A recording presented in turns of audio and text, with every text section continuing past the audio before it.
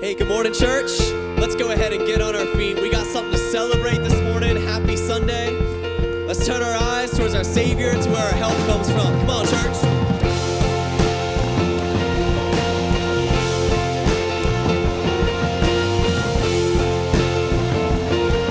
Come on, sing with me. We are a sea of voices. We are an ocean of your praise. We're gathered under one name. We are a tide that's rising, and we cannot be contained. We're gathered under one name, and oh, for 1,000 tongues to sing the glories of our Lord God Almighty, and oh, to sing the Savior's praise, the triumph of His grace. You are worthy, yes, you are worthy, God. Come on.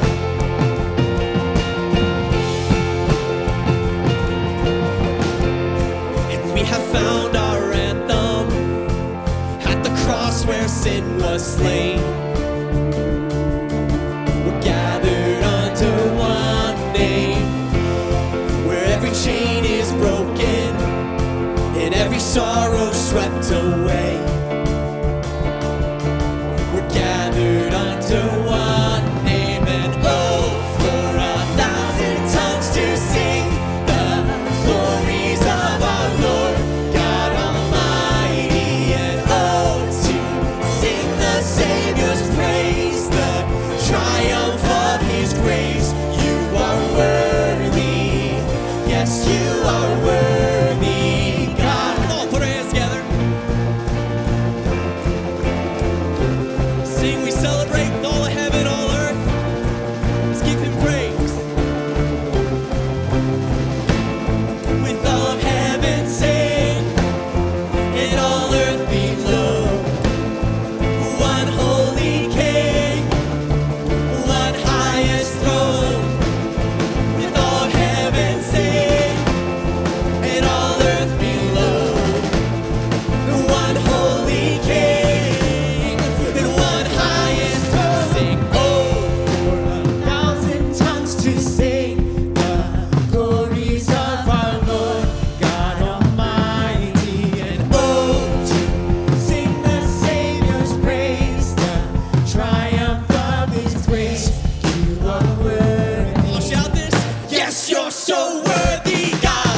Oh, for 1,000 tongues to sing the glories of our Lord God Almighty. Oh, to sing the Savior's praise, the triumph of His grace. You are worthy, yes, you are worthy, God. Oh, we praise the name of God. Oh, we love the Lord. Come on, church, raise Him up in applause. He is worthy of all of our praise this morning. Amen, amen. Well, happy Sunday. Welcome. We're so glad that you're here with us. Would you turn, greet, and welcome the people that you're around today, this morning?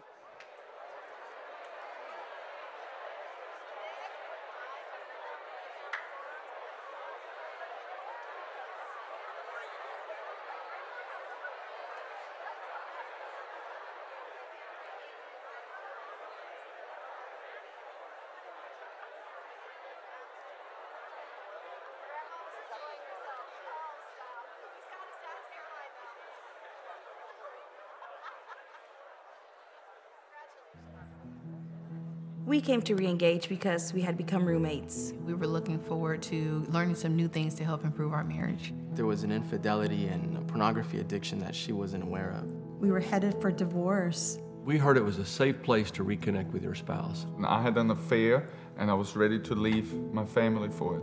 We were in a downward spiral in our marriage. We were just constantly fighting. The first time we walked into Reengage, I actually felt hope. I was just very nervous to see what was going to be revealed. I felt Finally, this is a place where I do not have to pretend. This class would require sharing and transparency, which was not something that I was used to. I really didn't want to tell people about what was going on in our marriage. I was very fearful. Being an atheist, I had never willingly walked into a church. And I was so grateful as we walked in that there were people there to greet us that were so kind. The first time I walked into Reengage, I felt hope and peace. It was the first time I had ever heard people talk about really hard things they had been through, and also hear that it could be okay. One of the biggest things I realized was that I was the biggest problem in our marriage, not my spouse. I had blocked out feelings, not only from my wife, but also from myself. We did an amazing job sweeping conflict under the rug, which over the years just resulted in resentment and mistrust. Terry and I have been married for 19 years, and there are still areas that we can improve on. One of the biggest things I realized going through Reengage was how God's Word came alive. God actually had designed marriage. Our Reengaged couples poured love into us and accepted us without any expectation. And there was a true desire to understand and not necessarily judge what I was doing. One of the things I liked about Reengage was being able to share our story, talk about it freely in a safe environment. Now our marriage is characterized as one full of love and grace. Our marriage is characterized by putting Christ at the center. Daily prayers, a lot of laughter. It's not perfect, but our disagreements are now opportunities. If you're considering coming to Reengage, the one thing I would want you to know is that you will be surprised at the relationships that you'll build there. It's worth giving God an opportunity to come in to your marriage. All right, well, we would love to invite you to be a part of that ministry. If you're at all interested in that, just because it strikes your interest and you feel like you're doing pretty well in your marriage, but you'd like to grow, or if you're dealing with anything that you just need help in, we would love to invite you to be a part of that. You can learn more about registering for Reengage by looking in your bulletin, looking online, or if you visit the connection counter after service, it's through these doors to the right, where you can talk and just learn a little bit more about it and just explore what it's like to be a part of that. One more event we've got coming up that I'd love to invite you to on February 5th. This is a little bit different than the slide, but on February 5th, on Sunday at 4:30, we'll be having our annual Celebrate God event. The Hebrews, God's people, they had a word in Hebrew that we always translate to as praise in our language whenever we read it in the Bible. But what they had was a word that says tauda. And sometimes when they use this word specifically, they meant praising God for what he has already done and praising God for what he's going to do. This is praising God for prayers that weren't answered yet, but they were able to praise in confidence because of what God has already done. So as we enter the new year, if you're anything like me, I am so focused on the rest of 2023. I'm filled with this motivation and New Year's resolutions to get everything, all the stuff that I want to get done or all the petitions that I'm bringing to God. I am so focused on what's next. And that's why this event is really healthy for me at the beginning of every year to pause and before I focus on that, look back on what God has already done. And in celebrating what God has done, then I'm able to praise and pray for what he's going to do. So this would be a great event with food, with fellowship. We'll meet together at 4:30. We'll have a time of praying and celebrating together. You'll hear more details about exactly what that night's going to look like and how you can be a part of testifying to what God has done over the past year. But we want to be a people characterized by praising God for what he's done and showing gratefulness and celebration for what he did through the year of 2022. So I'd love to invite you to that. As we move forward in our worship, I want to remind you of the different ways that you can be giving. And as we prepare our hearts for that, we're going to be singing songs of living in God's Spirit. Pastor Nick is going to come up in a bit and preach about living truth. And this morning, what we really want to encourage you in is that we don't do any of this Christian life through our own spirit. All of it we do through the Spirit of Christ, through the Holy Spirit that he's given us. So we're going to take some time as a church and just sing these songs and commit ourselves to walking in that Spirit. Would you stand with us as we turn our eyes towards our Savior?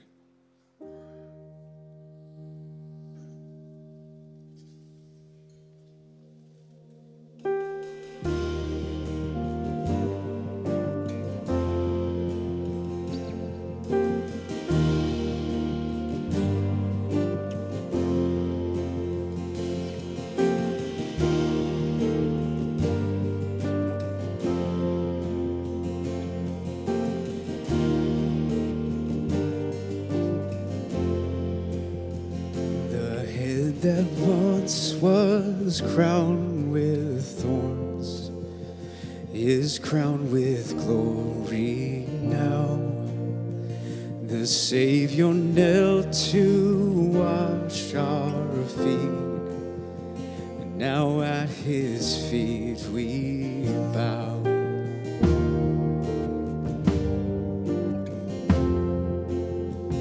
The one who bore our sin and shame, now robed in majesty, the radiance of perfect love now shines for all to see.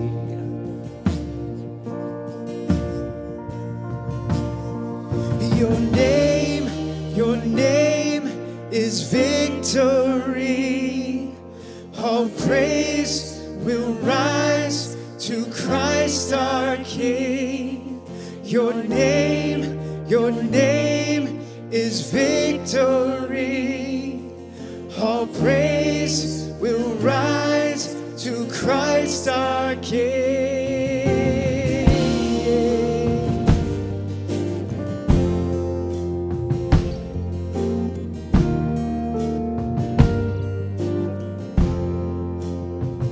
The fear that held us now gives way to him who is our peace.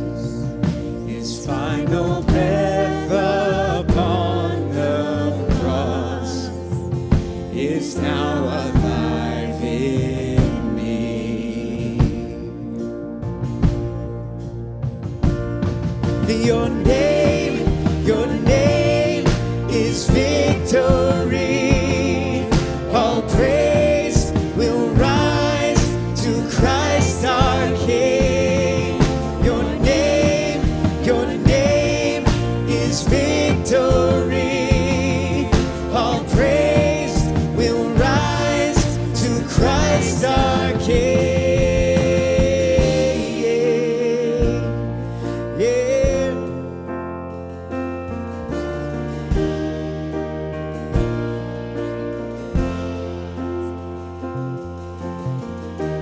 By your Spirit I will rise from the ashes of defeat. The resurrected King is resurrecting me. In your name I come alive to declare your victory. The resurrected King is resurrecting me. By your Spirit I will rise from the ashes of defeat. The resurrected King is resurrecting me. In your name I come alive to declare your victory. The resurrected King is resurrecting me. By your Spirit I will rise from the ashes of defeat. The resurrected King is resurrecting me. In your name I come alive to declare your victory. The resurrected King is resurrecting me. He's resurrecting me. Oh, God is the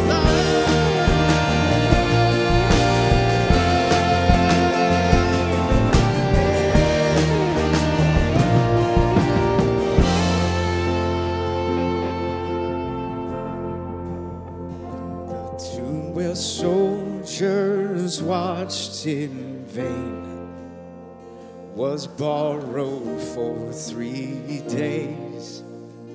His body there would not remain. Our God has robbed the grave. 'Cause our God has robbed the grave. Yes, he has.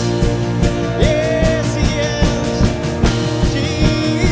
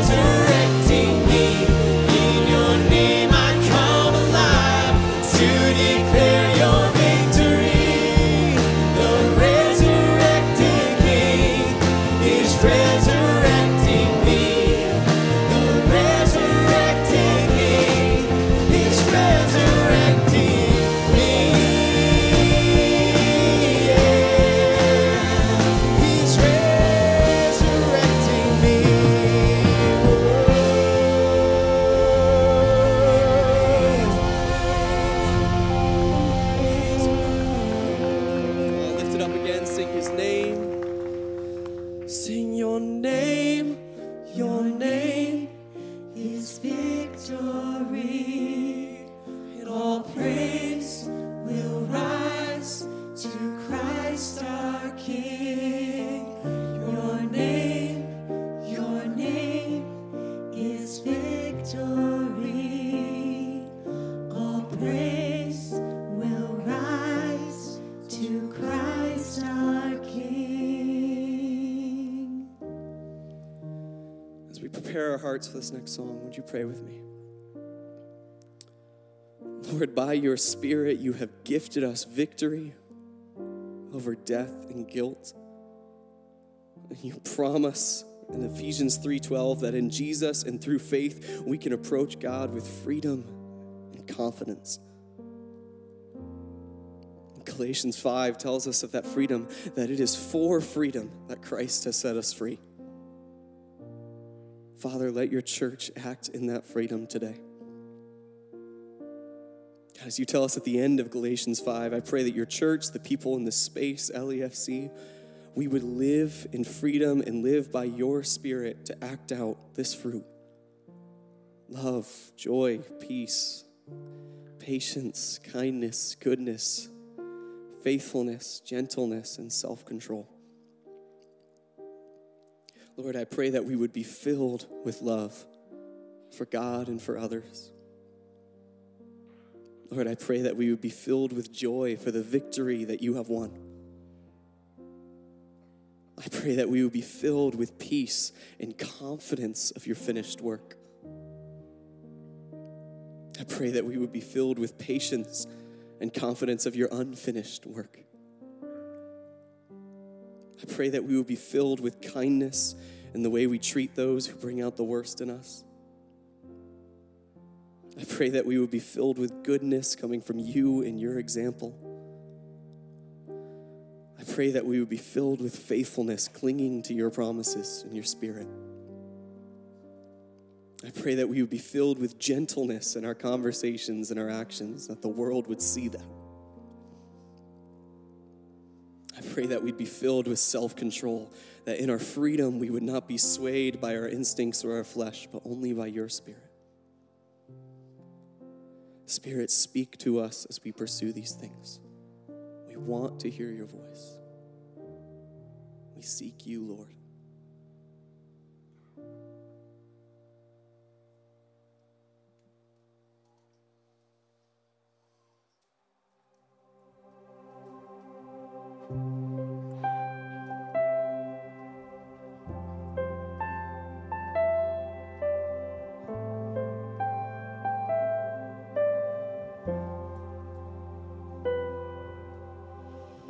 Spirit of the living God, Spirit of the living God, we only want to hear your voice.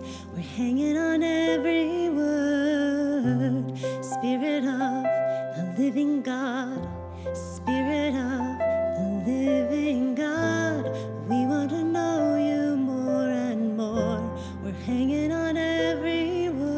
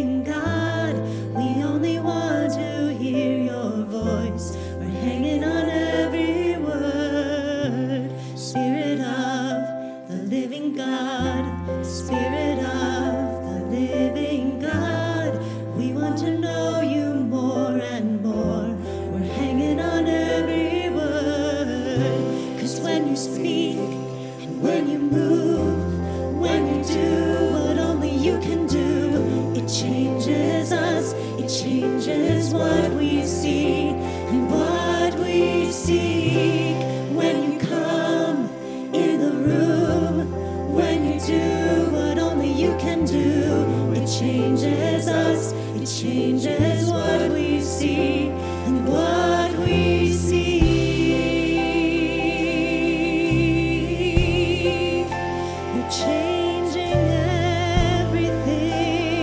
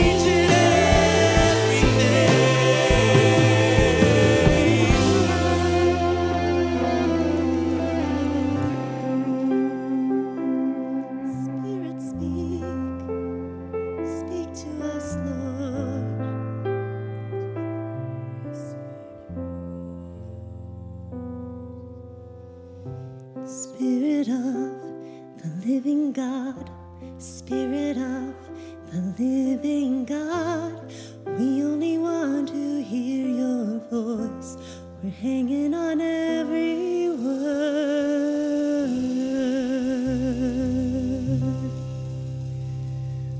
Lord, would you speak to us this morning? Lord, would you open our hearts to receive what you want to say to us? Would you clear our minds of the distractions of this world? And would you allow us to hear your truth?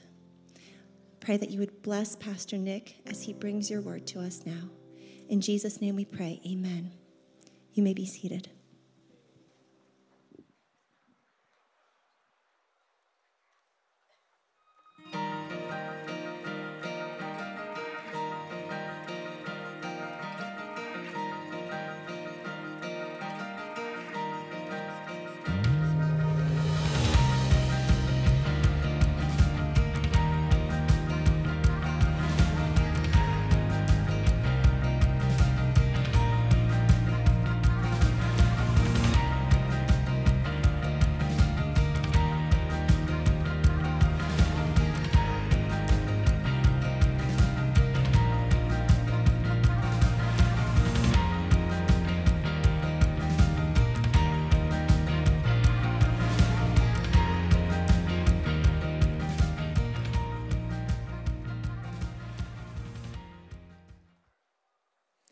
Good morning, church.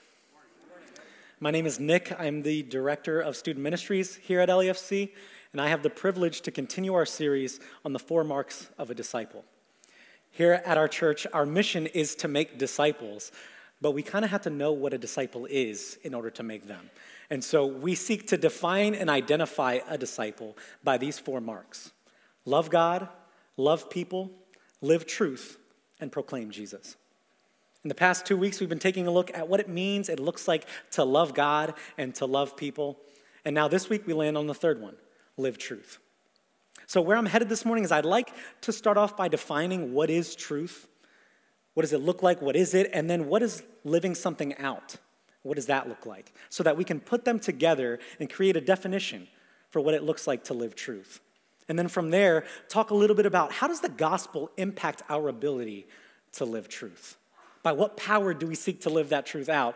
And what are some stumbling blocks that get in our way when we seek to live truth by the power of the Lord? So that's where we're headed this morning. Let us open in prayer.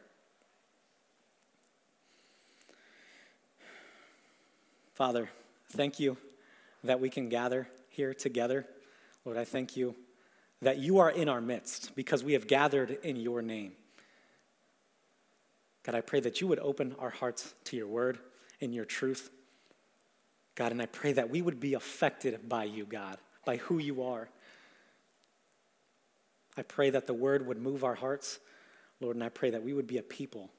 We would be disciples who seek to live truth. I pray these things in your powerful name. Amen. Amen.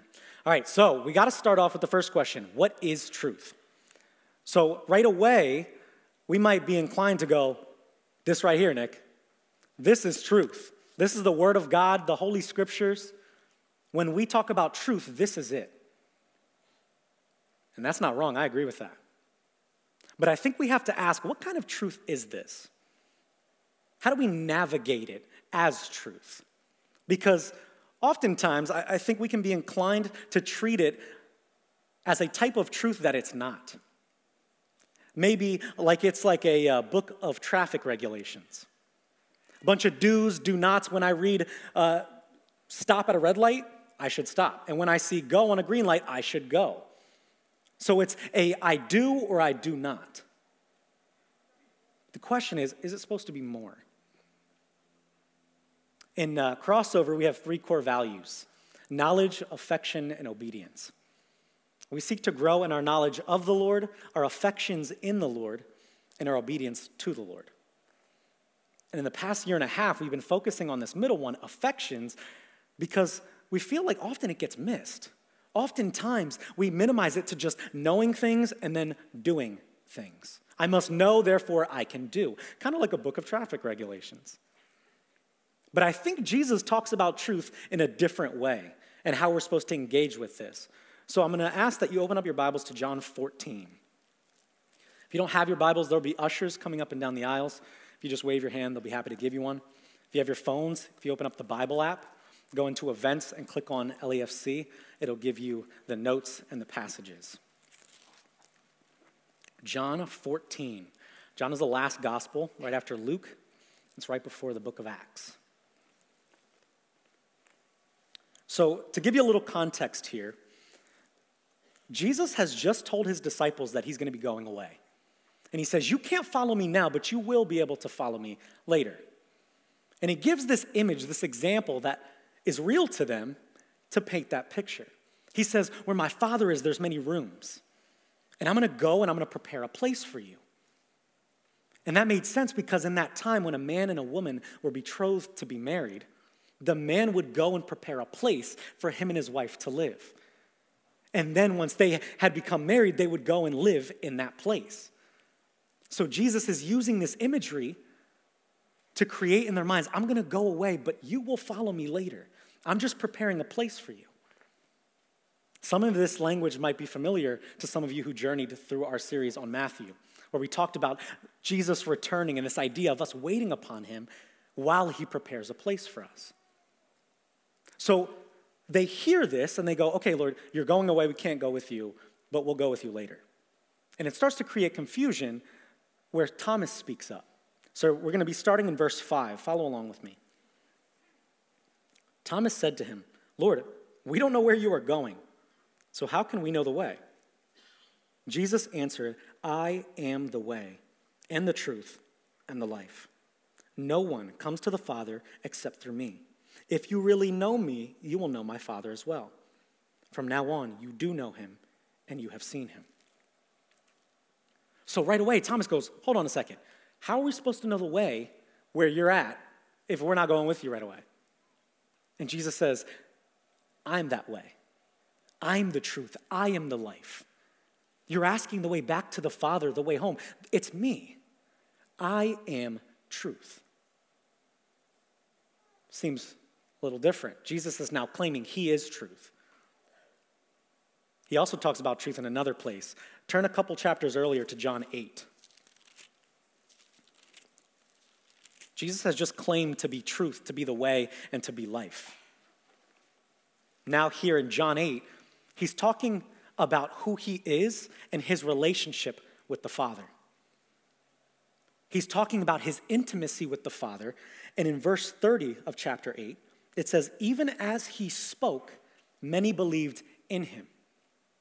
Many believed in him. This idea of people started to put their faith in him, wanted to follow him because of what he was talking about. But then in verse 31, it says, to the Jews who had believed him, Jesus said. There seems to be a transition here, a difference in what he's talking about. Verse 30, it sounds like he's talking about people believed in him, people that have faith in him and wanted to follow him. And then to the Jews who are aware of the law, aware of the coming Messiah, who had believed him. It's almost like they have cognitively agreed, they in their minds affirm, but they have not with their hearts put faith in or followed Jesus. And so it's to this that Jesus says, verse 31, if you hold to my teaching, you are really my disciples. Then you will know the truth, and the truth will set you free. They answered him, we are Abraham's descendants and have never been slaves of anyone. How can you say that we shall be set free? Jesus replied, very truly I tell you, everyone who sins is a slave to sin. Now a slave has no permanent place in the family, but a son belongs to it forever. So if the Son sets you free, you will be free indeed. So here again, Jesus talks about truth, but he says to those Jews who are believing, hearing and going, I think I understand, I get it, I believe. And he says, yes, but if you hold to my teachings, then you are my disciples. In the original Greek, this hold to my teaching can be translated as to abide, to stay, or remain in his word. So Jesus is saying, if you abide in my teaching, in my word, then, only then are you my disciples. It's not just a head knowledge of, yeah, I believe that. If you believe it to the core and then you follow what I've spoken, then you are my disciples. But then he says, then you will know the truth, and the truth will set you free. What is this truth? John 14, Jesus just claimed to be the truth. It sounds like it's the case here as well. Because they say, wait a second, we haven't been a slave of anyone. He goes, you've been a slave to sin. And catch us in verse 36. So if the Son sets you free, you will be free indeed. Jesus is saying, I'm the one who sets you free. If you hold to my teachings, then you will be my disciples and know me intimately. We will have a relationship, and then you will be set free. The truth here, what Jesus is talking about, is a person, and it's himself. So Jesus says, when you look at this, when you read this, when you engage with this, it's not an end in and of itself. It's a means to an end, and I'm it. It speaks of me. It reveals me. So when we read this, we seek truth about the character of God. We seek to know a person who claims to be truth. And what happens, the beautiful thing is it's not like a book of traffic regulations. What it is it pierces our hearts and then begins to reshape our entire worldview. It shapes everything that we see. C.S. Lewis has a quote in Weight of Glory where he says this: I believe in Christianity as I believe that the sun has risen, not only because I see it, but because by it I see everything else. What C.S. Lewis is saying here is following Jesus, a relationship with Jesus, is much more than a do and do not do, or knowing and then seeking to do. It completely reshapes everything about you. A relationship with Jesus is not just like watching the sunrise, but also seeing it and then it impacting everything about you and everything that you see. But that's a bold claim for Jesus to say. I am truth. Not I have truth. Not I brought truth with me. I am truth. Why is he able to claim that? Because he's the Son of God, both God and man? Absolutely. But he's also able to claim that because Christ displays perfectly what God intended for humanity. Christ can claim that he is truth because he displays perfectly what God intended for humanity while he was on earth, and that was relationship with the Father. Jesus lived a life of knowing God intimately, being satisfied in him, and obeying him, which is how God created us. That was the original intention. So Jesus can claim, I am the truth, because he has displayed perfectly God's intention for humanity. So if that is truth, if truth is a person and it's Jesus, because he has perfectly displayed God's intentions for humanity, then what does it mean to live something out? Here, I don't want to spend too much time, because even as you hear this, an idea comes to your mind. I would say to live something out is to continually act and display it. If we are to live something out, it has to be continual. We have to continually act and display it. I can't say I live a life of mercy because I showed mercy that one time. Or I can't say I live a life of love when I show love here and there, but not that much. To live something out means there must be this continual doing and doing over and over again. But there's something else that I want to hit regarding living something out that I think is important. When we live something, it comes from the depths of our hearts.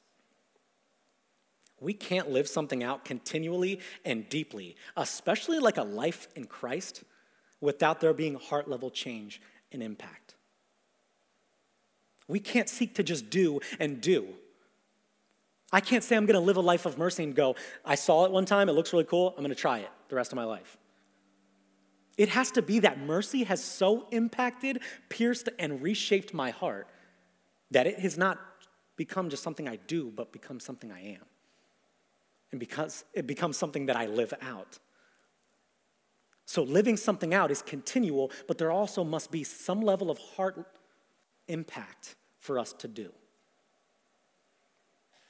So if we put those together, this idea of Jesus being the truth and living something out being continual and heart level, then we can define living truth as to act and live in a manner that God intended for humanity, which has been revealed to us through Jesus.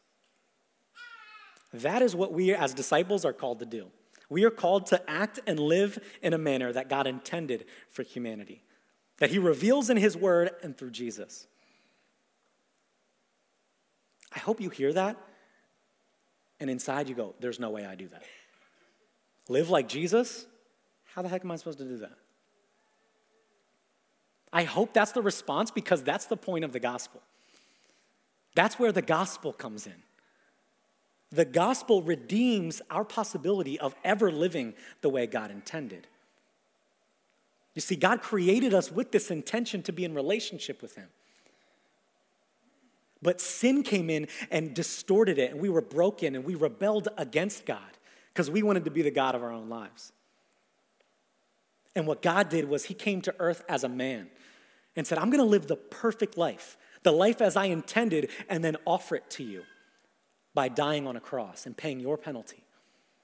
And then I'm going to rise again, defeating this hold that sin and death have over you so that you can live as I intended. You can live truth. And see, here, church, is where I'm afraid the gospel might be minimized. We might minimize the gospel to just my salvation. I was headed towards hell. I was headed to destruction. But now, because I'm saved, I'm going to heaven. And we miss this idea that God is redeeming and restoring us back to something. We were saved for something. We were saved towards something. And that is God redeeming us. And we see that even the way Jesus engages with the law and the 10 Commandments. When Jesus brings up the law, it's not, yeah, those are old. Get rid of those. No, he says, I've not come to abolish those. I've come to fulfill them. So we see Jesus not only take these laws and go, I've come to fulfill them, but he takes them to a heart level as well, which is where we just talked about our actions flow out of. So we're not going to read it this morning, but I encourage you in your own time. Read Matthew 5:17-48. Here, Jesus starts taking these laws that they know and then takes them to a heart level. So he says things like, you have heard it said, don't murder. But I say, even if you hate a brother or sister, you've committed murder in your heart. And you have heard it said not to commit adultery. But I say, even when you look lustfully, you commit adultery in your heart. So Jesus starts to identify these things that we're supposed to be doing, we can't possibly do unless something is restored in us. There's a heart issue here. And that's what the gospel does. The gospel redeems our hearts so that living truth can be possible. And that's a beautiful thing. But then we ask, okay, but now what? How do we seek to live truth? Yay, the gospel has saved, it's redeeming me, it makes it possible for me to live truth. How do I do that? I think in order to answer that question, we need to shift to a different question, which is, by what power do I seek to live truth out? That gets at the core of the question. By what power do I seek to live truth out? And church, if I could just be transparent, this is where, in preparation and praying, this is where my heart was heavy. As I sat with this idea of living truth and started to think, by what power do we live by? My heart just became heavy. Because I started to realize, especially myself, many of us acknowledge our helplessness and our need for a Savior. But we deny and neglect that power when it comes to living truth. We can acknowledge, I am helpless. Lord, I need saved. I'm broken. I'm sinful. I can't do this myself. I need you. And we can cry that out in regards to our salvation. But then now that we've been saved and we're called to live in a particular manner, we completely forget about that power. We neglect that power because we think we can do it on our own. And my heart was heavy because as I prayed, I couldn't help but praying, Lord, could somebody else teach this? Could somebody else speak about this? Because I know the entire time that I'm going to talk about this in my heart and in my mind, I would just be thinking, Nick, you are a hypocrite. You're talking about living not by your power, but the power of the Lord, yet look at the way you live. Look at how you rely upon pride or your identity or control in order to live truth.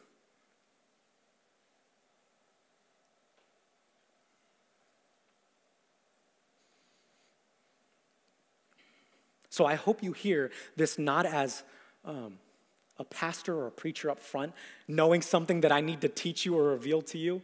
I hope you hear it from a broken man going, I think I'm missing something about living truth.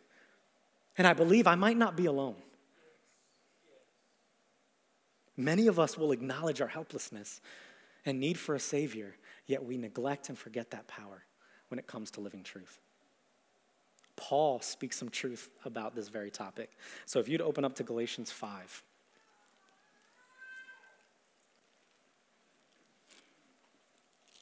Galatians 5.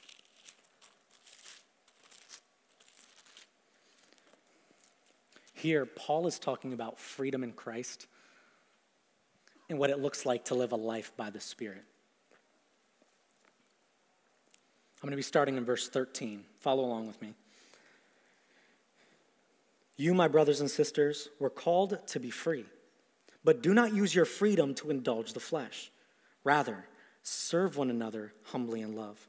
For the entire law is fulfilled in keeping this one command. Love your neighbor as yourself. If you bite and devour each other, watch out or you will be destroyed by each other. So I say, walk by the Spirit, and you will not gratify the desires of the flesh. For the flesh desires what is contrary to the Spirit, and the Spirit what is contrary to the flesh. Catch this. They are in conflict with each other, so that you are not to do whatever you want. But if you are led by the Spirit, you are not under the law. So Paul starts off by saying, brothers and sisters, you've been called to be free. Here we have to acknowledge, as people who live or possibly grew up in America, our idea of freedom gets put into this text. That we need to acknowledge that. Our definition of freedom, being able to say, do whatever I want, become whatever I want,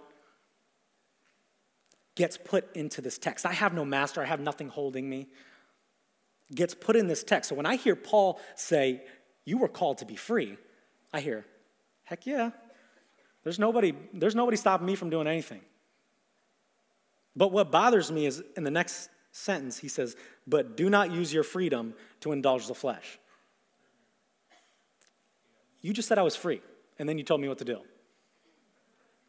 How does that work? Either my idea of this freedom might be a little off, or Paul's got some things mixed up. I'd probably say it was the first one. But if we continue on, we start to see what he talks about. He starts to say, so I say, walk by the Spirit. And he starts talking about this conflict in us, saying that when you became a believer, when you started following Jesus, you received the Holy Spirit. The Spirit of God is living in you. Your body is now a dwelling place for the Spirit of God. But you are also still being redeemed. So there is this flesh that is still trying to gratify itself. So there's a war going on inside of you. There's the conflict between the flesh and the Spirit. So Paul says in verse 17, you aren't free to do whatever you want. You're not actually free to just do whatever you want. Because the problem is with this war going on inside of you, if you act like you can do whatever you want, you're going to gratify the flesh. There will be times, because the Lord is redeeming, that you walk by the Spirit, but we'll still be gratifying the flesh, which is not what we're called to do. So here's what Paul's solution is. You're not free to do whatever you want. You're free to submit to the Spirit. I say walk and be led by the Spirit. You are not free from any master. You're just free from an oppressive, destructive, and evil one that has held on to you. You are free from that. But now you have a new master who has designed you, has created you, who designed you to be satisfied in him.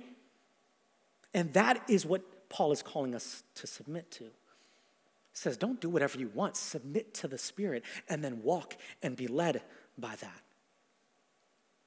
So Paul's living truth is you're not supposed to be living by your own power. You're supposed to be living by the power of the Spirit. We are to live a life submitting to and being led by the Spirit. Because the truth is, the very power that has saved you is the same power that sanctifies you to live a holy life. The very same power that rescued you from your brokenness, from your sin, is the same power that is continuing to redeem you and that helps you to live truth. Some of you might say, that makes sense to me. I even agree with that, but where do I start? How do I even go about doing that? Amen to living by the Spirit, but I don't even know where to begin. Why don't we start in the same place that we did when we realized we needed rescued? When we realized our helpless estate, we realized our sin, we realized our brokenness, our first response was, I'm going to do this myself. Our first response was, Lord, I need you. It is not I can do it on my own. It's, Lord, I need you to rescue me. I can't do this by myself. Why don't we start there when we seek to live truth? Why don't we start there when we seek to love our neighbor? When we seek to avoid lustful thoughts or avoid gossiping? Crying out to the Lord, I can't live like this without you. I want to love my wife as best as I can. I can't do that on my own. Let us start with the crying out for help as we seek to live truth. Not trying to do it on our own, trying harder, tighten up our shoelaces and getting it done ourselves. But the reality is, there are certain roadblocks, certain things that get in our way as we seek to live by the power of the Spirit. And these are things that lead us back into our own power. I want to identify a couple of these so that as we reflect on, Lord, I want to live by your Spirit, not by my own power. What are some of these that are real for you? What are these that cause you to turn back into your power? The first one I think of is image and identity. Our desire to be seen as someone who lives truth causes us to rely upon our own power.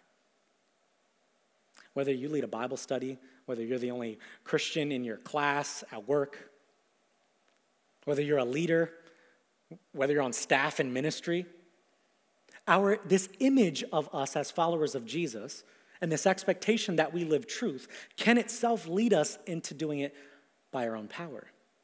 And the reason for that is there's an immediacy to it. People are watching me. I have to live truth. I'm a Christian. Well, I don't have time to cry out. I don't have time to pray. I'm just going to do it myself. This image, this identity that's on us can lead us into our own power. Or maybe it's our culture. I identified it a little bit, but our culture around us can propel us to live by our own power. The American narrative is independence. To achieve anything by the power within. You can become whatever. That type of thinking and mindset leads us into doing things by our own power, to living by our own power. Or maybe it's low standards. Maybe God's holiness, this way that I'm supposed to live, this truth, has been minimized and the bar has been lowered so that I can achieve it. Maybe the Christian life to me in my mind is just don't say cuss words, don't have sex before marriage, and don't get drunk. Is that it? If we lower the bar to that standard, then we go, I can do that myself. I don't need help. I can do this by my own power. I don't know if any of you play basketball, but I'm 5'8". I have never been able to dunk. But when I want to feel like I can dunk, what do you think I do? I lower the net. Then I feel super tall. I'm doing backwards dunks and everything. Maybe in the same way, with this truth, this holiness that we're supposed to be living, we lower the bar so that we go, oh, I can dunk that. Live by the power of the Spirit. I don't need it. I can do it myself. Or maybe it's control. Maybe for those of us who are wired for control, we need to have our hands in things. We need to have it done our way, just so that we can say, yes, I did that. Maybe that mindset, that heart, leads us into relying upon our own power. Our desire and need for control leads us into the driver's seat. Or maybe it's pride. Maybe our high view of ourselves leads us into the position of God in our lives. Maybe it's, I don't lower the bar, I keep it where it's at, but I think I can actually attain that. I can actually live like that. I can actually do that. Maybe it's not I lower the net. Maybe I'm just not aware I'm 5'8", and I think I'm 6'4", and I can actually dunk. Maybe our high view of ourselves, this pride within us, leads us to believe we can actually do this on our own. Or maybe, lastly, maybe it's just ignorance. Maybe we don't live by the Spirit because we don't know how to. We say, I want to live not by my own power, but I keep doing it because I don't know how to do anything else. Each one of these leads us into thinking that we can do it on our own, thinking that our power is enough. And as we saw in Galatians 5, Paul says, that's just not true. So as you hear these, as you reflect upon these, which one are you? Which one impacts your ability to walk by the Spirit? Is it pride? Is it control? Is it a low standard? Or is it all of them? I empathize with that. That's how I came up with the list. But identifying some of these roadblocks can help us cry out specifically. Lord, would you help me with my pride? I keep thinking too highly of myself, which leads me into being the God of my own life, which is not what you intended. Is it control? Lord, would you help me just to let go and recognize that you are a power far beyond what I could ever achieve, what I could ever do in my own life? Whatever it is, I would encourage us to respond and to seek to live truth in two ways. Number one, that we would cry out. That we would just cry out for help. We wouldn't seek to just do more, to know more, do more, try harder. That we would genuinely go, I can't do this on my own. I need your help, Lord. I want to love as you have called me to love, and I can't do that without you. And second, that we would submit to that help. We can cry out, but if we don't actually submit and allow ourselves to be helped, we miss it. We can drown and go, somebody save me, quick. And the lifeguard comes out and starts pulling me in. But as soon as I realize people watching me, and I start to get embarrassed, get off me, I was fine. Submitting to the help is just as important to the crying out itself. And there is a hope in that, church. The hope is that when we cry out to the Lord, he hears us. And when we pray according to his will, he will answer. This cry of, Lord, would you help me, is one he will faithfully answer. That is our hope. The very power that has saved you is the same power that can help us live truth. So let us be disciples who live truth. Let us be a church who seeks to live truth. But let us do it by relying upon the power of the Spirit so that we might not gratify the flesh.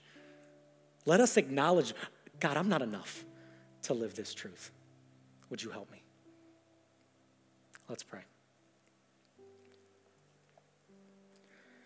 Father, thank you that you are a faithful God, that when we cry out to you, you are faithful to respond.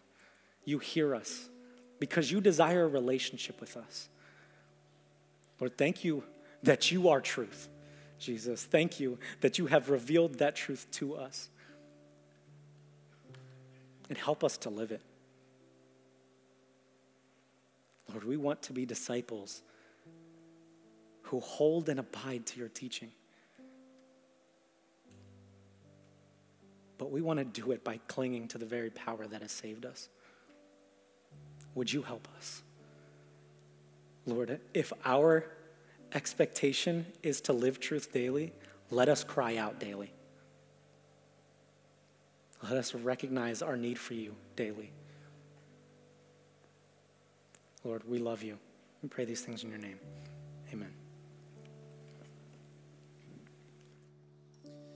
Amen. Well, we want to be led by the Spirit. We want to be able to respond to the Spirit that God has given us. So as we move into this time of response, however you want to engage with this, if you want to stand and sing with us, if you want to sit and pray and just listen to what the Spirit is putting on your heart, if you want to meditate on these lyrics, however you want to engage and cry out to God in this moment for help, I invite you to engage and worship in the way that you feel comfortable. So let's lift our eyes towards our Savior. Let's cry out to our God in confidence and hope.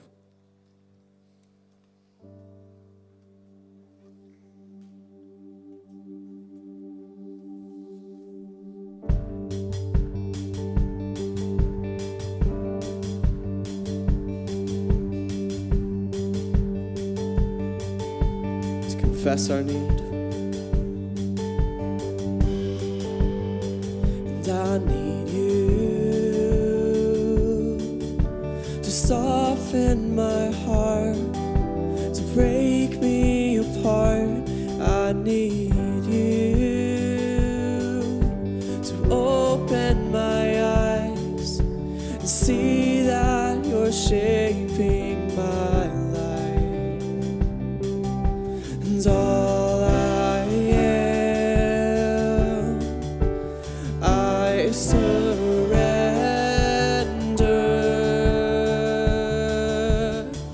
Give me faith to trust what you say, that you're good and your love is great. I'm broken inside. Give you my life.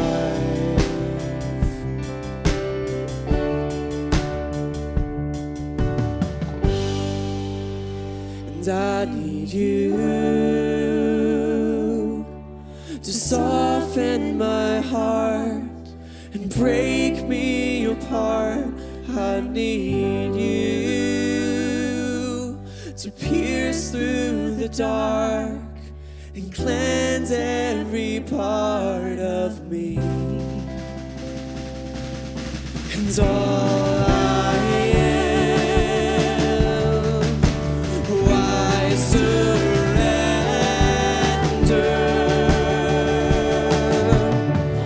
Give me faith to trust what you say, that you're good and your love is great.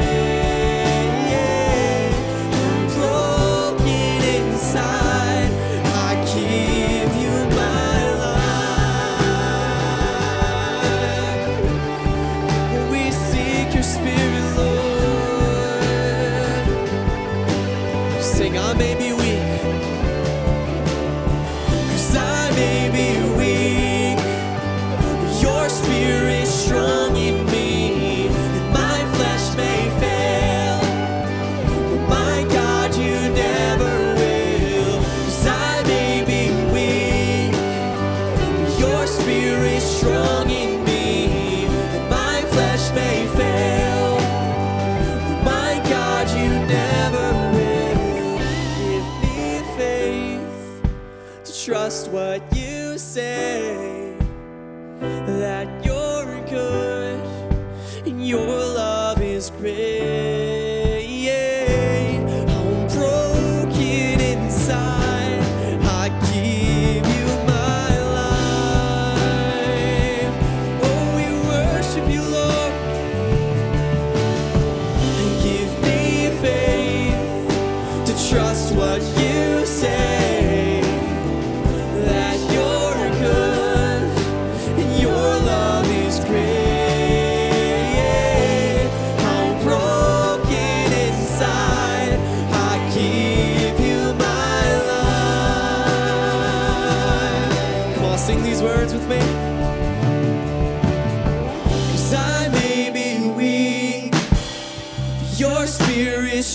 strong in me, and my flesh may fail, but my God, you never will. 'Cause I may be weak, but your spirit strong in me, and my flesh may fail, but my God, you never will. 'Cause I may be weak, but your spirit strong in me, and my flesh may fail, but my God, you never will. 'Cause I may be weak, but your spirit strong in me, my flesh may fail, my God, you never